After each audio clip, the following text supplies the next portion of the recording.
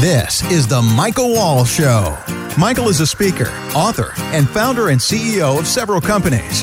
His passion is to help families live on purpose and live with purpose. And now, here's Michael Wall. Welcome back into another great show. We got a awesome interview set up for you this show, and this particular show, we're actually interviewing a gentleman that is an authority in a variety of different medical spaces, but we're going to talk about something that I think is crucial, because if you have a cell phone, if you've ever heard of a cell phone, I think you have by this stage in the game. It's kind of our main use of information a lot of times in our world today. And, you know, one of the things that we're seeing a lot of is a lot of cell phone usage, obviously, but cancer as well. And is it linked? So we're going to talk about that in our interview segment today. Thanks so much for joining us, though. If you are new to the show, we want to welcome you in. We want to take a moment and just say thank you for listening. Whether you're listening on iTunes, Stitcher, SoundCloud, wherever, we appreciate your comments and feedback as always. And I always have to take a moment and mention appreciation to our sponsors of the show, which is Wall Private Wealth and Wall Wealth Management, helping families protect, grow, and reduce taxes on their wealth.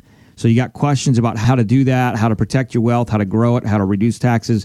Make sure you go to leanonthewall.com. Again, leanonthewall.com. There's a lot of great year-end stuff. We're seeing a lot of families with those companies save thousands and really even hundreds of thousands of dollars in taxes that we need to be utilizing strategy before the year end. Great time to reevaluate what you're doing with your portfolio. So go to leanonthewall.com for more about that. All right, so let's jump in. This interview is actually with Professor Dr. Lee Cowden. He is the chairman of the scientific board. He's a professor of the Academy of the Integrated Medicine. He's the chairman of the Medical Advisory Board of Global Wellness Centers. He's also a board-certified cardiologist, and he's an author of multiple books. Now, again, we wanted to talk about the whole idea of cell phones today and how they are attributing potentially to the increase in cancer. This is a big, big topic. So this is something you're going to want to make sure you share this with other folks, because this is something that we're all using. And I wanted to bring this interview in because I believe it's something that can help you potentially with your health in the future. And if we can in any ways add value by bringing guests on that can help you increase your health, we want to do that. So first off, Dr. Lee, tell me, you got all these things going on. How in the world did you ever start into this space and decide you wanted to be in the medical space and in particular the space that you're in? Well, yeah, I moved into integrated medicine back in the first few months of medical school because I moved from arid West Texas down to Houston, where there's a lot of grass and weeds and trees and mold and fungus and everything else in the air, and I developed allergic reactions to all that and went from allergic rhinitis to allergic sinusitis, then infective sinusitis, then bronchitis, and finally pneumonia. Wow. And followed the advice of 3 different medical school chairmen, and got progressively worse. And thank goodness my wife's grandmother came to visit us and got me on some vitamins, minerals, and herbs, and I got well. Mm-hmm. I thought, my goodness, I need to learn what this woman knows, and I take with a grain of salt everything I learned in medical school after this. So it was really a self-realization as you were going through the healing process yourself and realized it's not just all about what the medical institution is feeding. It's about natural things as well. Is that right? Exactly, yeah. And so I still use some things that I was taught in medical school, but it's a small percentage, maybe 5 or 10%.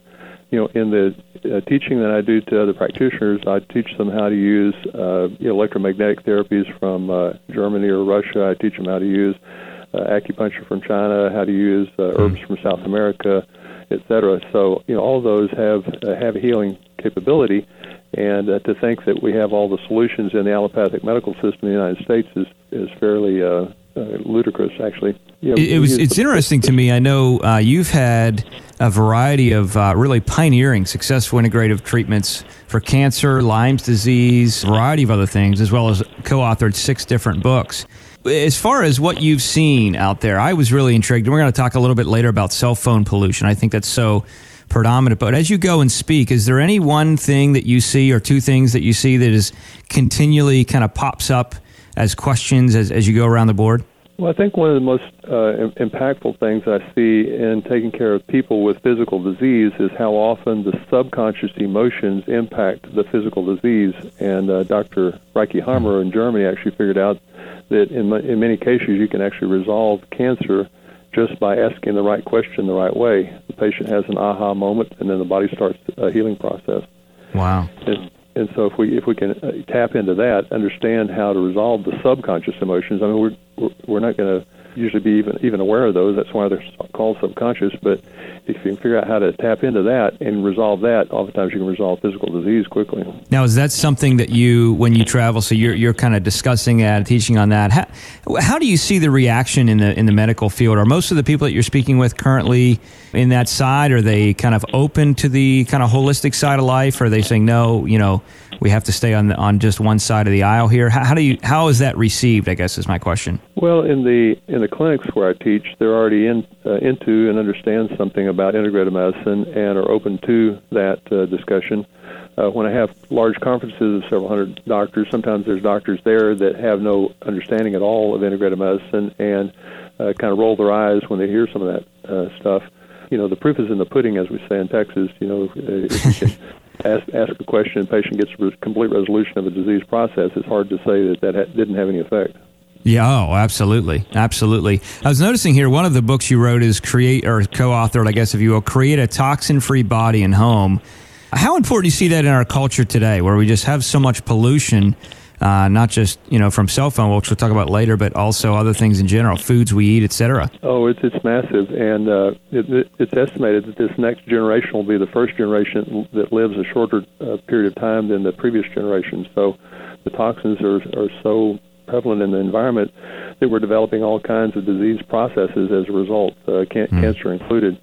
And if we don't do something about that pretty soon, we're going to pollute ourselves into extinction. Now, if someone's out there and they're listening to this and they have cancer current, and they're in a situation where, or they know someone that has cancer of some degree, and maybe they're not getting the resolution that they want or feel they should get or whatever, are there recommendations that you would have as far as places that they can research or look, or maybe one of your books that you would recommend to kind of help guide them along their journey? Well, yeah, I wrote the first book on cancer back in 1996. It came out in 97, called Alternative Medicine Definitive Guide to Cancer, and most of the information that's in that book is still applicable today. It's a 1,100-page book, 2,000 peer-reviewed references from the literature, and interviewed, 25, 30 doctors that gave their own secrets about how they resolve cancer integratively when chemotherapy and radiation and surgery fail. Wow. Okay, so that's going to be a great guide for people. And if they want to pick that up, that's available anywhere, I guess, right? Amazon, Barnes & Nobles. How could they find that? What's the best way to get that? Yeah, you can't find it at Barnes & Noble anymore, but you can find it on Amazon. And about 3 years later, I wrote a shorter book. It's called Cancer Diagnosis: What to Do Next. Okay. And so either one of those will give the person quite a bit of information. The bigger book, the first one, Alternative Medicine Definitive Guide to Cancer, it has a lot more information in it, obviously. It's 1,100 pages instead of 300 pages. Yeah, so that's maybe not a sit down and have a 2-day read, right? And I know we talked initially, Dr. Cowden, about cell phone pollution. Obviously, cell phones, we kind of talked off air. I broke my cell phone. It dropped. I won't cast any blame. I'm not saying who did it. But it did drop, and, so I got to go get a new one. And unfortunately, we live in a world, I know you do a lot of traveling. I do a fair amount of traveling as well. And, it's just kind of become part of our culture, almost part of our, MO, if you will. And so why has this become such a great problem today? Let's start there, number one. And then number two, what are some remedies or some things that we can do to reduce the level of pollution that we're intaking? Yes, the cell phones, create not just the thermal damage, which is what the government studies, but there's all kinds of other types of injury that occur to the body as a result of cell phones. And a wise person would keep their cell phone on airplane mode as much of the time as they can, especially when it's against their body. If you have it out on the desk several feet from you, you can keep it on regular mode so that you can receive texts and phone calls. But when you do receive a phone call, don't put the thing up against your ear because you're zapping your brain. The incidence of brain cancer is increasing as a result of people using cell phones that way.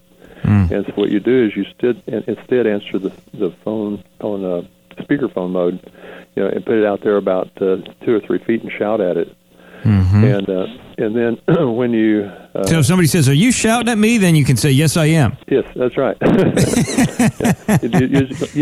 When you answer the phone the right way, you're educating everybody that calls you, and so they become a little bit more aware of the damage that they're doing to themselves as a result of what you're telling them as you talk to them. You say, I'm answering you from my cell phone. I put it on speakerphone mode. I put it out about 3 feet, and I'm shouting at it so that you can hear me. But, it's best if we call each other back from a landline in a few minutes so that we don't zap our brains.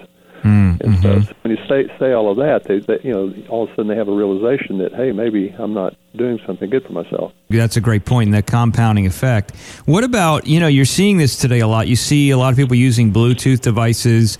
I'm not a big fan of the Bluetooth device in your ear. I've never used one of those just because of the waves is what I've thought about. But, Right. we see that a lot. And then we also see a lot of people are using Bluetooth, obviously, for their cars, for streaming music or whatever it may be. What are your thoughts about those two options as far as technology goes? Well, I think Bluetooth is usually a bad idea, especially the one that goes in your ear. I had a naturopathic friend out in Phoenix, Arizona, who was using a Bluetooth. I said, "Oh, that's a bad idea. Shouldn't do that." He said, "No, I'm only using it about 10 to 12 hours a day, not all the time." and so about 6 months later, he had a brain cancer. 6 months after that, he was dead. And, is that right? Yeah, so it's a dangerous thing, I think, to do that. And I think we should, again, go back to, keeping the phone on airplane mode as much as possible and answering it on speakerphone mode. And when you charge it, don't charge it right next to your bed.